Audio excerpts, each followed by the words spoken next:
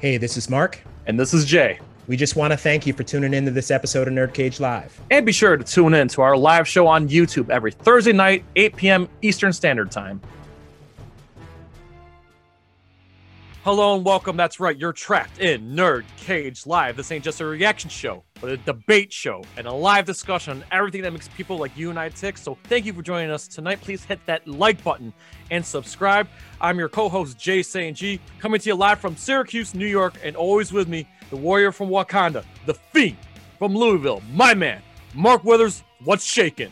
Hey, what's going on, man? Super excited to be here as usual. And yes, you all asked for this one, and we were all too happy to oblige. We're going to be talking this week about the 25th anniversary of what is considered Michael Bay's best film, The Rock, starring Nicolas Cage and Sean Connery. Now, Jay, you and I both rewatched this over the weekend. I personally feel like the movie actually is a lot better than I remembered.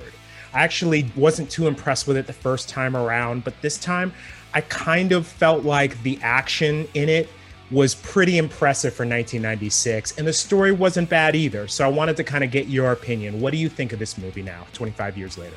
I'm not gonna lie to you, I was a little bit like, oh, really? We have to watch The Rock? This is the one you chose? But you know what? After watching it, I'm glad you all picked it because I actually had a lot of fun watching it. And I'm going to say this, a rare combination, Michael Bay, Sean Connery, and Nicolas Cage, and probably all three of them at their best, honest to God. And the beauty about this movie, not only it's pinnacle 90s action, it's a survival story, an action movie, and a redemption story. Yeah, I mean, I'll say this much. I am not the biggest Michael Bay fan. As a matter of fact, aside from, the Bad Boys movies, I just really don't like a lot of his stuff. But I think he really shines here. He did a really great job of providing action in a way that really keeps you riveted and keeps you invested. Now, we have to answer the million-dollar question because it's the big elephant in the room. I'm surprised it's taken this long, and it's never come up on a live stream either. Nicolas Cage. This is our first Nicolas Cage movie. You would think this would be a more popular topic among our many discussions we've had on Nerd Cage Live. Genius actor or just downright terrible actor? Where do you see Nicolas Cage?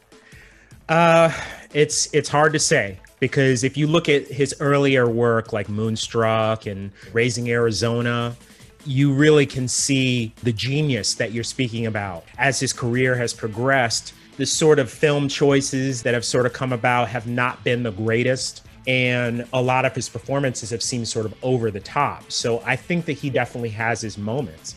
I mean, if we talk about this film specifically, I would have to say genius because the role was originally written for Arnold Schwarzenegger. And because Arnold actually tapped out of the project and basically decided not to do it because the script wasn't up to par, it was Nicolas Cage that actually took a look at the character and basically fleshed it out and designed the character around him and actually turned it into something that was usable. There are very few actors, I think, that can really do that and actually come out with a successful end result. For other projects, that's, the jury's still out, I suppose. What do you think? I'm going to say the last 10 years have not been kind to Nicolas Cage. I mean, a lot has to do with his personal decisions and his finances, which caused him to take any role and phone it in. And, he's been labeled as a bad actor. But honestly, I think he's a genius actor, especially going back to his early work. The fascinating thing about this movie is this is where we finally see Nicolas Cage, the action star. This is where I give him props. He's not afraid to get out of his comfort zone. Clearly, for a movie that was designed for a Schwarzenegger or a Stallone or a Willis. Following this, we had Con Air. There was As Bad as It Is, Face Off, and of course, Gone in 60 Seconds. So no one talks about Nicolas Cage, the action star, enough. And this is Nicolas Cage, the action star at his best.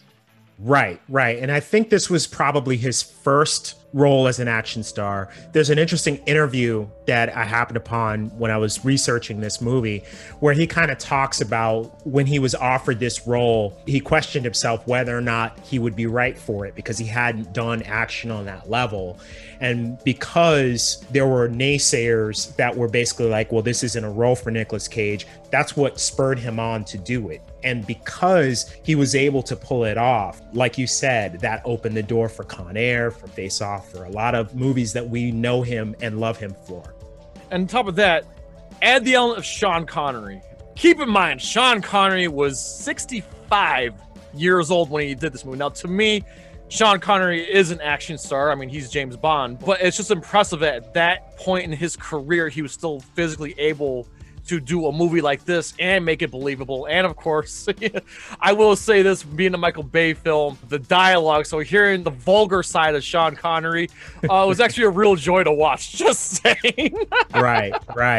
Now, fun fact about this movie, when we speak about Sean Connery, one of the conditions of him accepting the role, because he did not want to take the ferry to Alcatraz every day, which is where they actually filmed, he wanted a cabin to be built on Alcatraz so that he could just stay there throughout the duration of the film. There was some back and forth about it, but ultimately the studio relented and actually built him a cabin so that he could actually, so he, for the entire duration of them filming this thing, he actually lived there. Oh, wow. That totally makes sense now that you mention it. Now, we had to get to it. Anytime there's a Michael Bay movie involved, there's very noticeable nitpicks. So, Mark, being the nitpick king that you are, I want to know if there's some nitpicks in this movie that just drove you nuts. I try not to nitpick this at all because, like I said, I'm just really not a fan of Michael Bay at all. And if I allowed myself to go to that place, I knew that I just wouldn't enjoy it. So I don't really have any specific nitpicks for you, but I'd be very eager to hear what yours are. I think the nitpicks in this movie are probably the same nitpicks in all of Michael Bay's movies.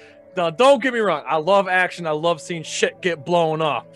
I'm no physicist. I'm no genius. I'm not a chemist. But I will say a lot of stuff that gets blown up, things don't explode like that. When you see a car crash, cars don't blow up like that. Right. If there's a pile up, it doesn't blow up like that. You see a lot of that in this movie, and you also wonder where the bodies go. I do believe the explosion porn is definitely, I wouldn't say at its peak here, but you could definitely see where it started, the trope that started it all. And if you know anything about anything exploding, you know that things that explode don't explode like that. Right. I know the 80s have their action movies, 90s do as well. When I think pinnacle 90s action films, The Rock, Die Hard with a Vengeance are really the first two that come to mind, and that's why this movie is very enjoyable to watch from that perspective. Yeah, and I'd have to agree with that. In terms of the all flash, no smash trope, like, I really think that this is the best of his films. This is up there with Bad Boys and Bad Boys 2 as far as being his best films. I think it definitely helps having Sean Connery and Nicolas Cage and William Forsythe and Michael Biehn and a cast of that caliber. It's definitely one of the more memorable action films of the 90s. And for that, you have to give it its respect. Absolutely. I just want to point out my favorite scene alone. It's borderline amusing. I don't know if that was the intent or not. When Tony Todd gets blown up by the rocket. That was so over the top. I loved it. I was laughing. I'm like, am I supposed to laugh at this? But that scene stood out among the rest of the movie. It really did. Right. One interesting thing that I noticed that I didn't know at the time is that the actor that plays Tuco in Breaking Bad and in Better Call Saul is actually in this movie. He's actually prominently featured, but because he wasn't a big star at the time, none of us remembered that. So I was watching the credits. Jim Caviezel's in the movie too. Really? He was one of the pilots in the plane there. Oh, wow. I only knew this by reading the credits. But anyway, to wrap this up, I would just say that The Rock is peak pinnacle 90s action film. I think it's easily deserving to this day of a solid 7.5 out of 10.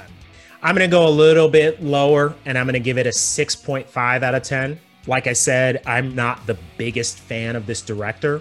I really did enjoy the story aspect of it. I love the cast. There's a lot of flaws, a lot of logic problems still in this movie, but the action does make up for it. So I would give it that score. All right, so before we go, we ask you to pretty please like, comment, subscribe, ring that bell, and spread that shit like Sofa So USA, from Louisville to Syracuse, and to all of our friends and fans around the world at Nerd Cage Live. Enjoy life, stay safe, and good night. Sayonara. Ooh, trying to get out of the nerd cage, are ya? Well, before you go, hit that subscribe button. And if you're really intrigued, ring that bell.